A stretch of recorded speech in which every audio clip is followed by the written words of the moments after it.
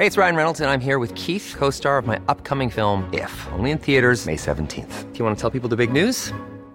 All right, I'll do it. Sign up now and you'll get unlimited for $15 a month and 6 months of Paramount Plus Essential Plan on us. MintMobile.com/switch. Upfront payment of $45 equivalent to $15 per month. Unlimited over 40 gigabytes per month. Face lower speeds. Videos at 480p. Active Mint customers by 531.24 get 6 months of Paramount Plus Essential Plan. Auto renews after 6 months. Offer ends May 31st, 2024. Separate Paramount Plus registration required. Terms and conditions apply if rated PG. Ryan Reynolds here from Mint Mobile. With the price of just about everything going up during inflation, we thought we'd bring our prices down. So to help us, we brought in a reverse auctioneer, which is apparently a thing. Mint Mobile Unlimited Premium Wireless. How to get 30, 30, bit to get 30, bit to get 20, 20, 20, bit to get 20, 20, bit to get 15, 15, 15, 15, just $15 a month? Sold! Give it a try at mintmobile.com/switch. $45 upfront for 3 months plus taxes and fees. Promo rate for new customers for limited time. Unlimited more than 40 gigabytes per month. Slows full terms at mintmobile.com. Hi, I'm Daniel, founder of Pretty Litter. Cats and cat owners deserve better than any old-fashioned litter. That's why I teamed up with scientists and veterinarians to create Pretty Litter. Its innovative crystal formula has superior odor control and weighs up to 80% less than clay litter. Pretty Litter even monitors health by changing colors to help detect early signs of potential illness. It's the world's smartest kitty litter. Go to prettylitter.com and use code ACAST for 20% off your first order and a free cat toy. Terms and conditions apply. See site for details. Quality sleep is essential. That's why the Sleep Number Smart Bed is designed for your ever-evolving sleep needs. Need a bed that's firmer or softer on either side? Helps you sleep at a comfortable temperature? Sleep Number Smart Beds let you individualize your comfort, so you sleep better together. J.D. Power ranks Sleep Number number 1 in customer satisfaction with mattresses purchased in-store. And now, save 50% on the Sleep Number Limited Edition Smart Bed for a limited time. For J.D. Power 2023 award information, visit jdpower.com/awards. Only at a Sleep Number store or sleepnumber.com. There's never been a faster or easier way to start your weight loss journey than with PlushCare. PlushCare accepts most insurance plans and gives you online access to board-certified physicians who can prescribe FDA-approved weight loss medications like Wegovy and Zepbound for those who qualify. Take charge of your health and speak with a board-certified physician about a weight loss plan that's right for you. Get started today at plushcare.com/weight loss. That's plushcare.com/weight loss. plushcare.com/weight loss. A lot can happen in 3 years, like a chatbot may be your new best friend. But what won't change? Needing health insurance. United Healthcare Tri-Term Medical Plans, underwritten by Golden Rule Insurance Company, offer flexible, budget-friendly coverage that lasts nearly 3 years in some states. Learn more at uh1.com.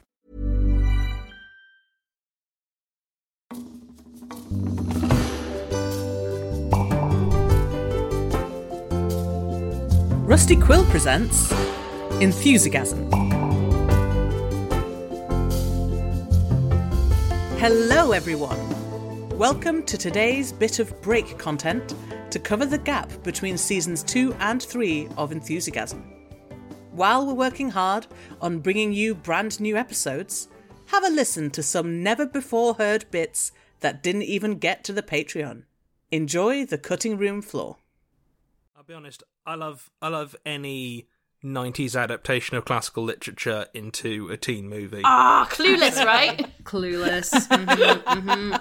There's also an adaptation of Twelfth Night called She's the Man. Yeah, which is with Amanda Bynes. I think it's the worst of like that crop, but like any of them, they're all great time. Right, okay. I have been trying to persuade someone to watch that with me for some time now with zero success. Is it good? Yeah. Right. Like it's all right. It's got some good laughs in it, and of all of them, it's the most like standard 90s teen movie. Well, I think it might actually be very early 2000s, but but that's the vibe. It's really good as part of a marathon of those movies. Okay, but don't make it the first, like, 3. Probably don't make it the first one. I think second is maybe the sweet spot. So you're like, you bring them in with Clueless, and then you're like, She's the Man, and they're like, oh yeah, that was all right. And then you apologise for 10 things, yeah. Yes. I was going to ask if anyone has seen the Ophelia film that's Hamlet, but from Ophelia's point of view. No, I haven't. Is it good? Oh, it's on Netflix. I enjoyed it much more than I was expecting. And it's an alternative ending in which Ophelia faked her death and went off to live on a farm instead. Nice. All right. That sounds great. I think there's a video game from Ophelia's perspective as well, which I heard about recently, but I think is still super sad. So I'm kind of interested to play it, but also not sure if I want to be super sad right now. I've got a really fun choose your own adventure book where you can play as Ophelia and you can give her a happy ending if you choose the right decisions. It's pretty cool. Aww, that is nice. But yeah, I'd recommend the Ophelia film for just like a nice little reimagining of things that I just found a lot more interesting, I guess. I was in an all-female production of Hamlet once, which was just, I think it's the longest, it was so long.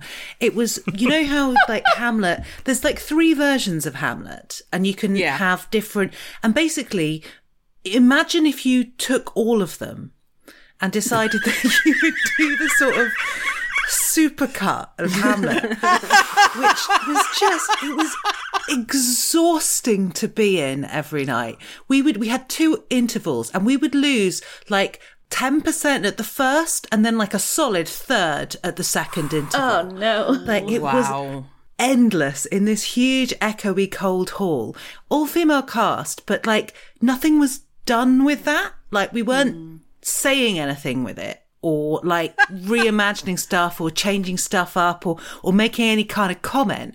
We were just a lot of female performers playing it.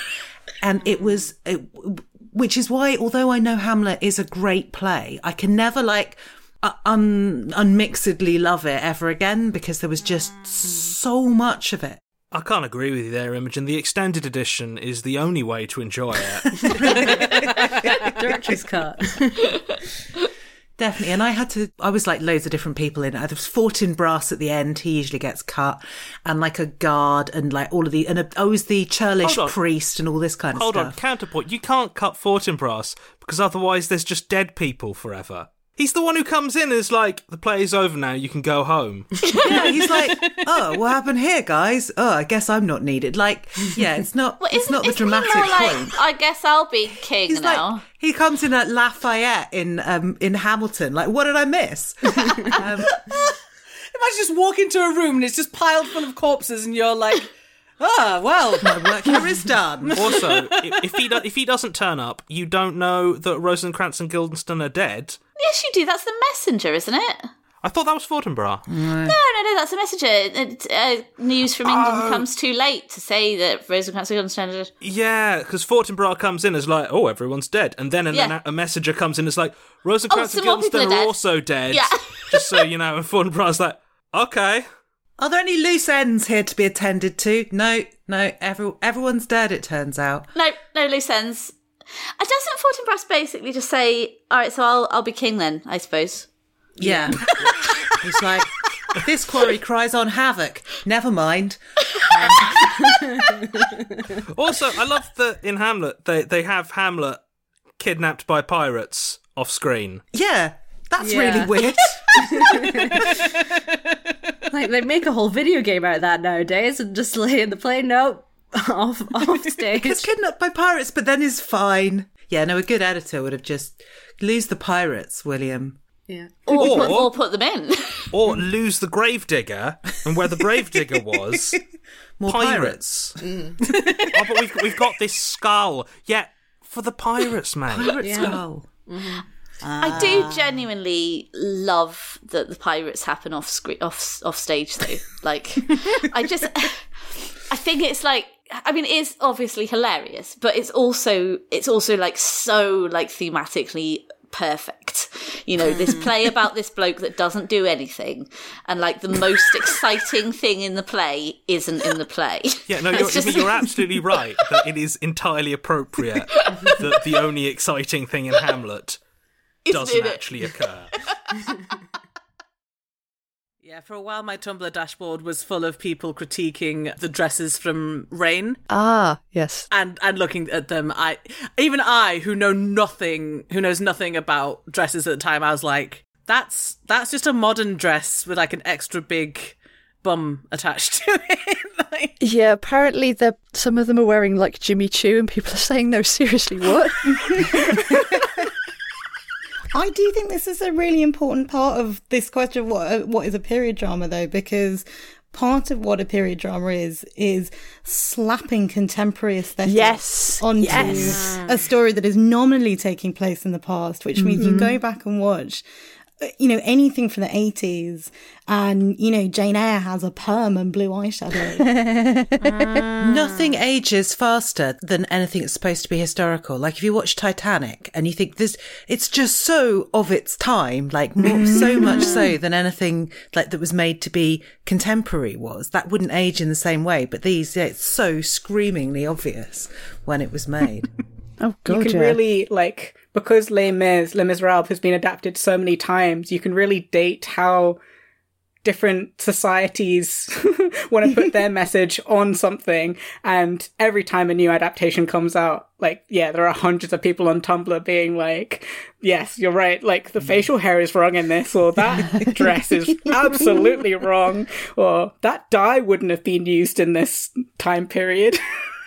I've also learned that if you see someone in all black clothing I think it's pre-18th century or something like that, 18th, 19th century, then it's just like, nope, that would never have happened. Then it's not dye fast. And I'm like, wow, this is really ruining your enjoyment, isn't it? Yeah.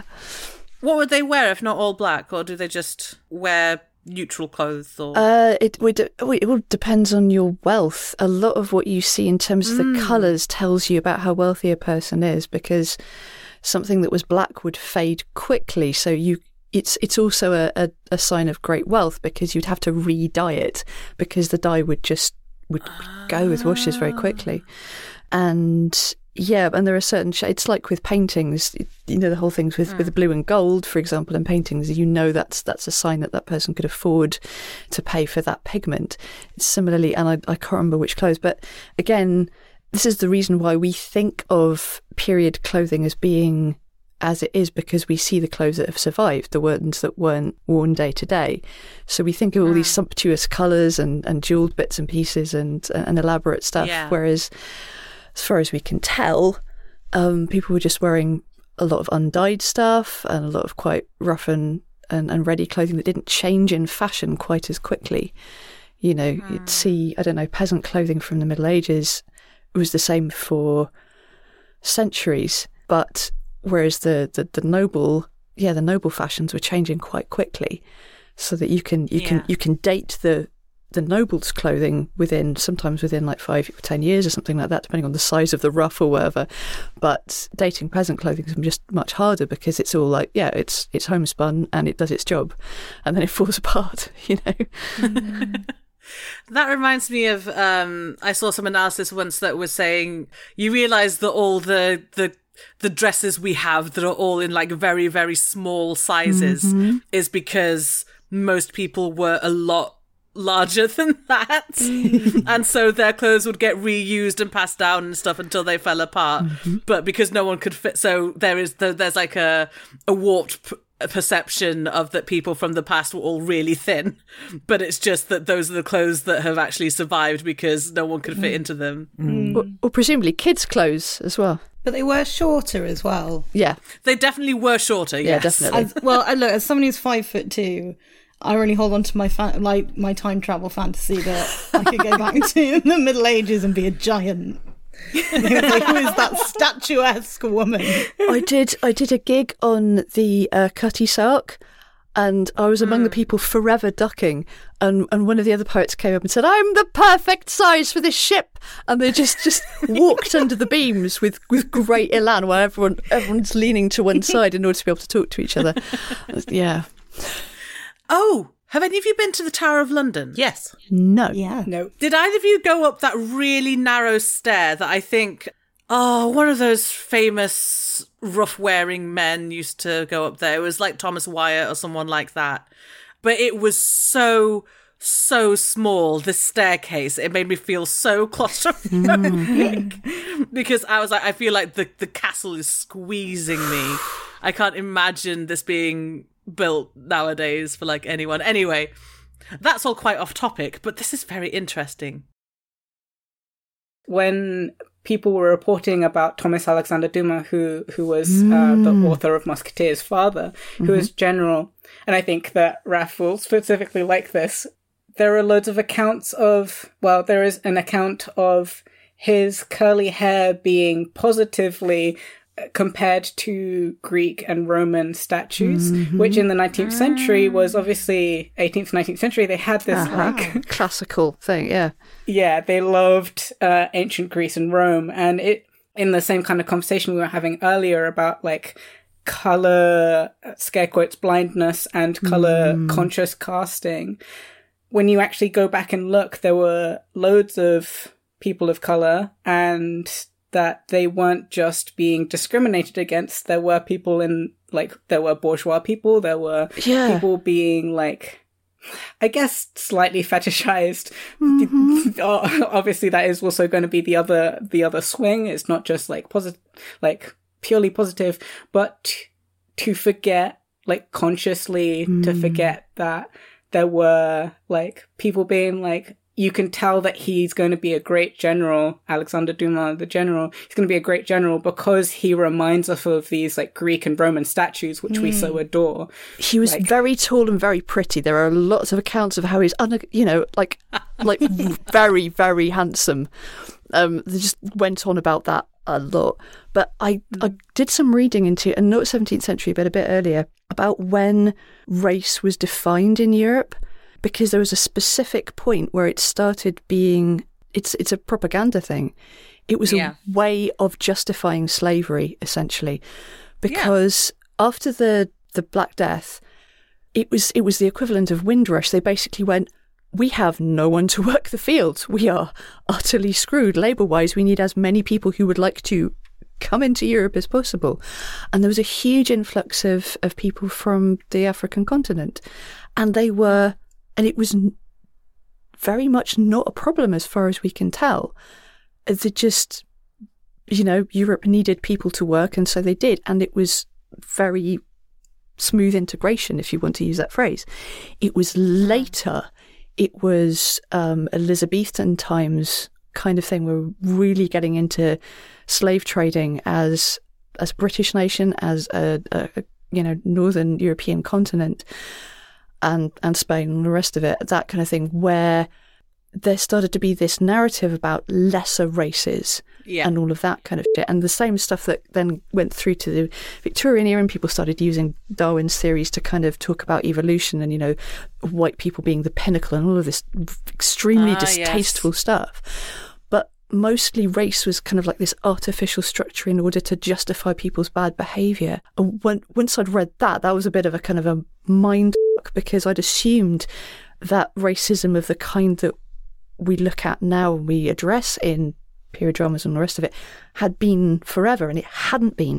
It had been artificially introduced in the Renaissance of all times, which is supposed to be this, blossoming of enlightenment and, us being better at science and better at humanity. And actually we just went, no, let's be more greedy. And Be careful whenever someone tells you we are all so enlightened now. Oh, of course, yes. You might like Vikings.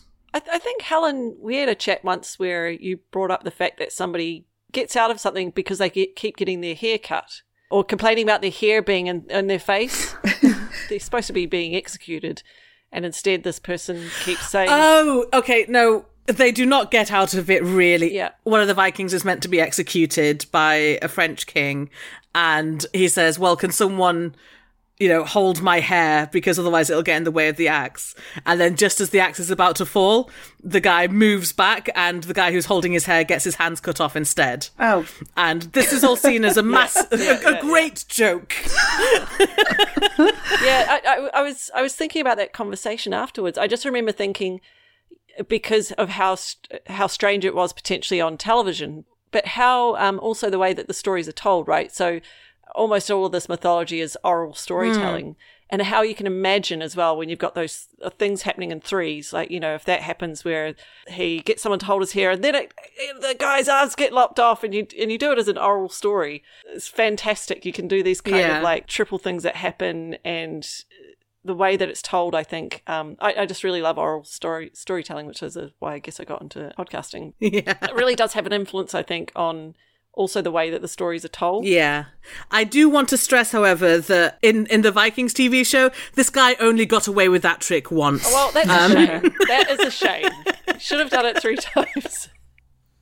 But there was someone else who faked his death, and they told the French that he'd converted to Christianity, so could he be buried in their church. So they opened the gates and they took his coffin in. But it turned out he'd been faking being dead, and he jumped out of his coffin because he'd been sieging the city for a really long time, and this was the only way he figured he was getting in. Oh, nice. And that's how he attacked the city, by faking his own death and jumping out of his coffin just as everyone was like swinging incense over it. Oh, brilliant.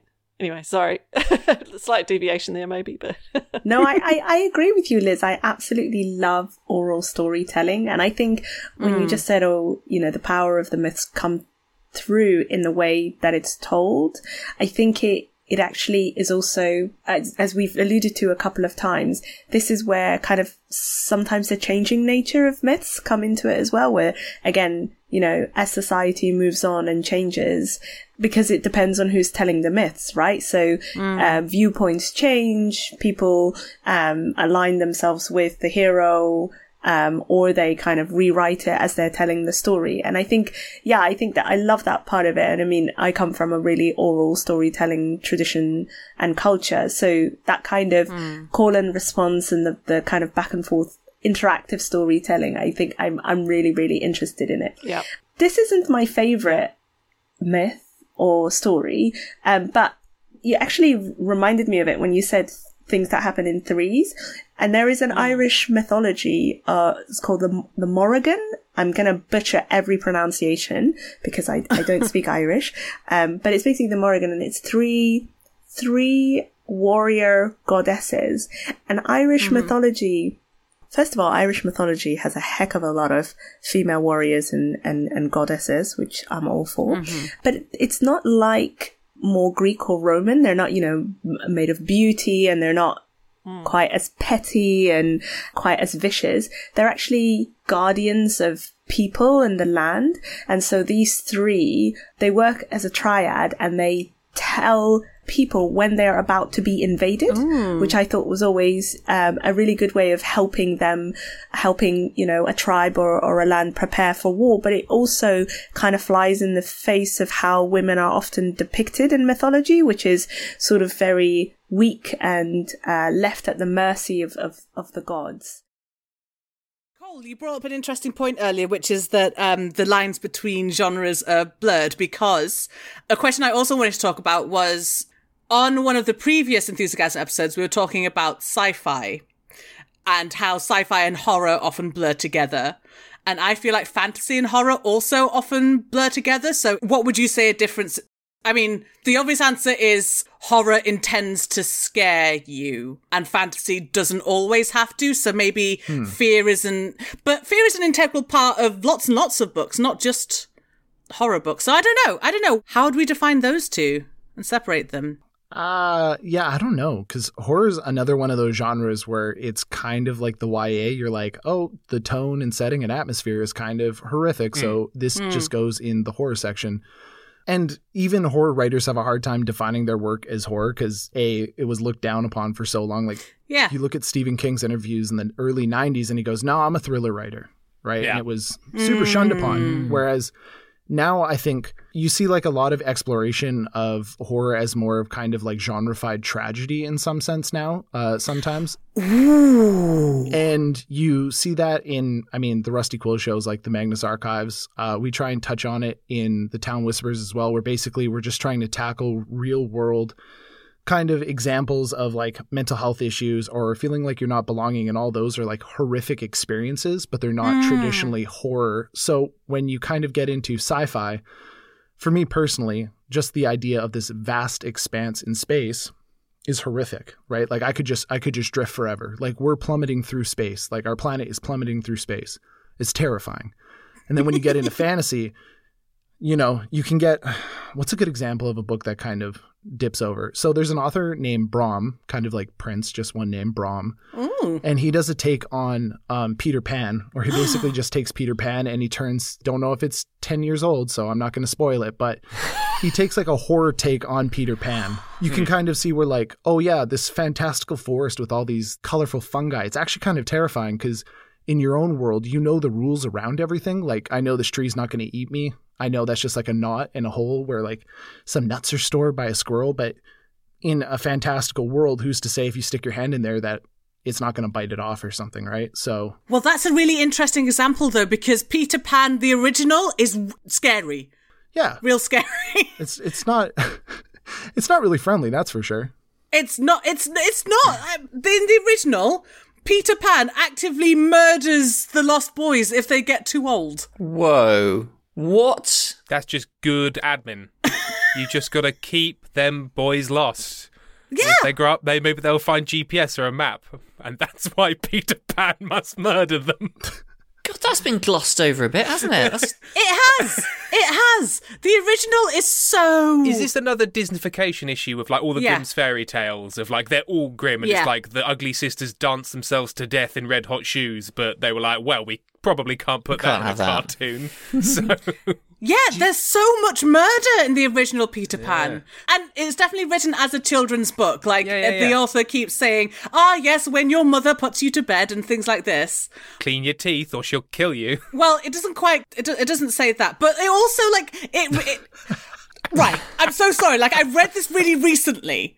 But you know how in most Peter Pan adaptations, the kids fly out of the window, go to Neverland, and we spend all the rest of the time with them? Yeah. In the book, we spend some time with their absolutely devastated parents who have come into the bedroom the next morning and found all of their kids missing. Wow.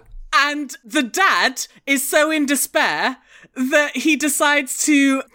I really hope I'm getting this right because it's going to sound so bizarre.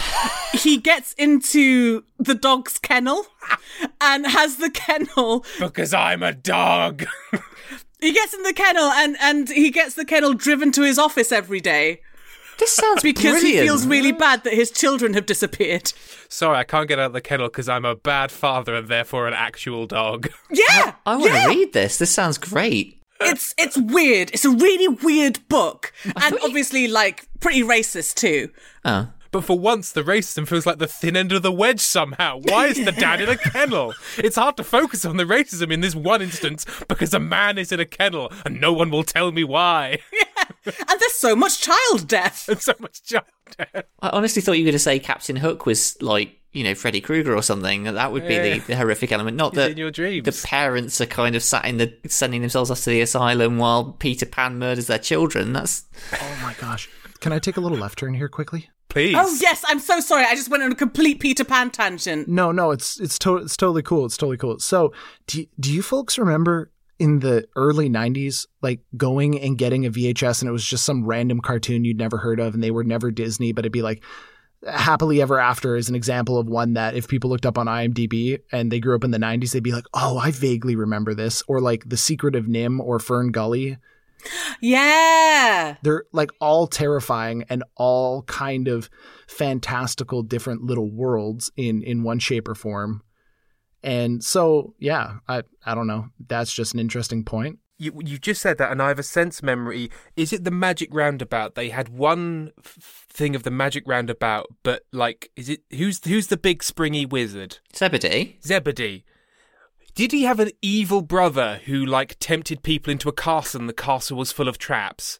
What? What is this? What are you talking about? This feels like a fever dream I've had, but I've got a sudden terrified Tim at like 6 years old, and it's come on the television or something, and so you only see it once and it never comes up again, of like that weird cow from Magic Roundabout trying to get through an evil castle, and there's blades. Is this an English thing? The Magic Roundabout? The Magic Roundabout, it is. Yes. Made into a film that was better than it had any right to be. Oh, jeez. Look up the Magic Roundabout. You've got to go and see it right now. We should take a break from the podcast. Yeah, let's all go watch the Magic Roundabout, which I believe, does it have David Bowie in it? No, you're right. It was a film, it looks like. So there was a modern film, which is fine, And then there is an old one. There's like an old, like the stop motion day. And everything, when you're a kid, everything that's stop motion that isn't Wallace and Gromit, and actually is a Wallace and Gromit a bit as well, is absolutely terrifying. Like, it's all upsetting. Is Zebedee's evil twin called Zebad? That Zebad! Oh, God! Oh, no! Oh, it's in my eyes! Yes. Yeah, that's definitely it. Crikey. Cool. Crikey. Wow. Yeah, sorry, that is a British thing. Sorry, Cole. The Magic Roundabout. Like, that name is just vague enough to intrigue me into watching it. It's the most British thing. Do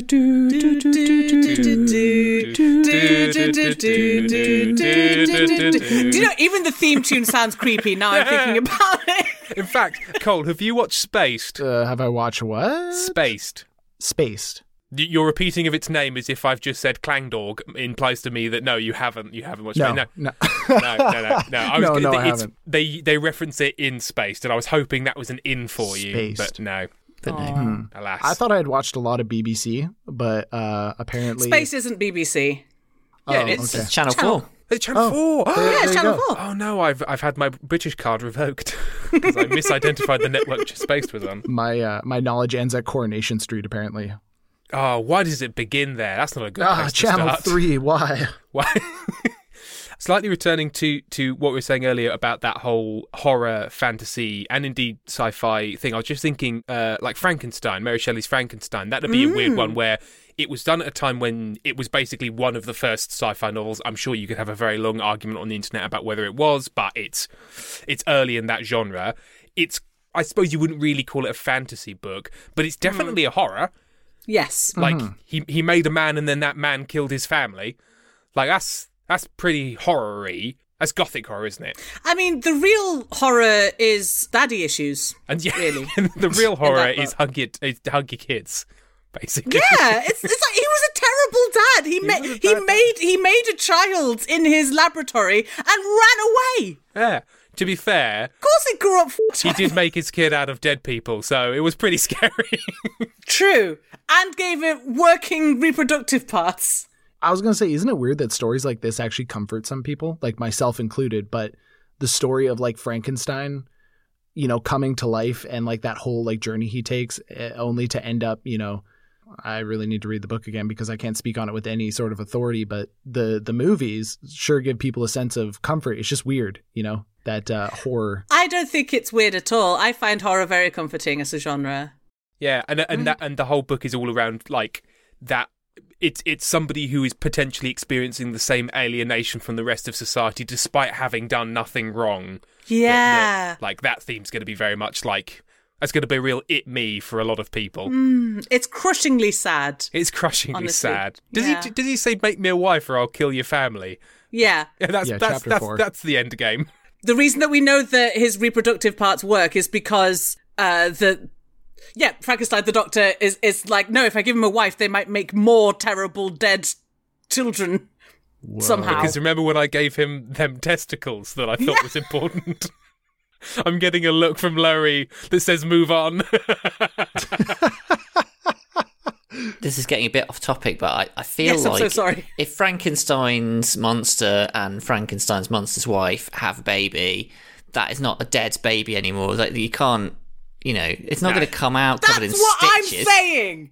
But what if it was? Honestly, such a dickhead. Honestly. Anyway, I'm so sorry. You know what? This podcast has come to the shocking conclusion that Dr. Frankenstein's a bad dude. And we do not support him in his endeavours. And we will write to the Shelley estate, you know, and we'll write on the letter, not for Percy. Cross out. Well, you know what? I think Mary Shelley also thought that Dr. Frankenstein was a bad dude. Yeah. She didn't write that book and think, I like this guy. Yeah. Everyone should do this. This monster needs to chill out. I love this doc.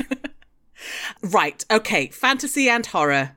Pan's Labyrinth is an interesting genre bending.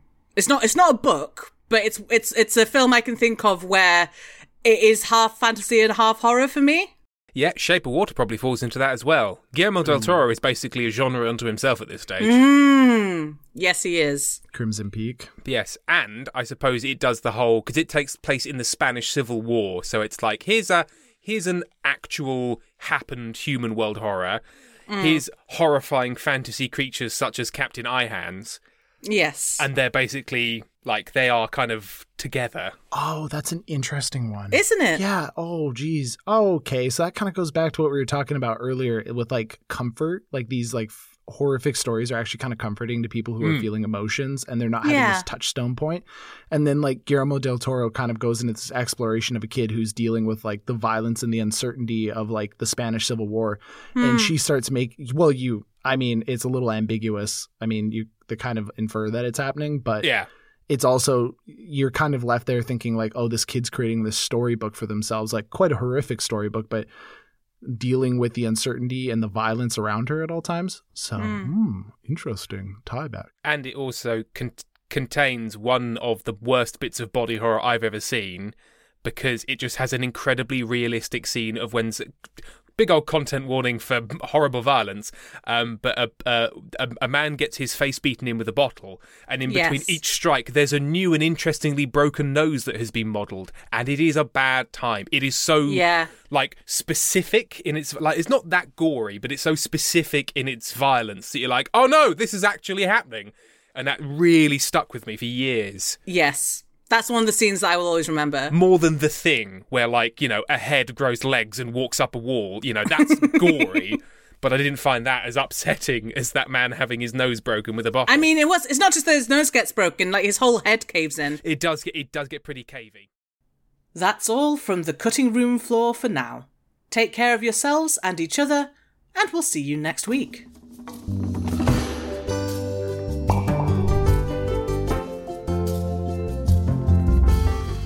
Enthusiasm is a podcast distributed by Rusty Quill and licensed under a Creative Commons Attribution Non-Commercial Share-alike 4.0 international license. It is directed by Helen Gould, produced by Laurie Ann Davis, with executive producers Alexander J. Newell and April Sumner, and edited by Tessa Broom and Catherine Ranella. Thanks for listening.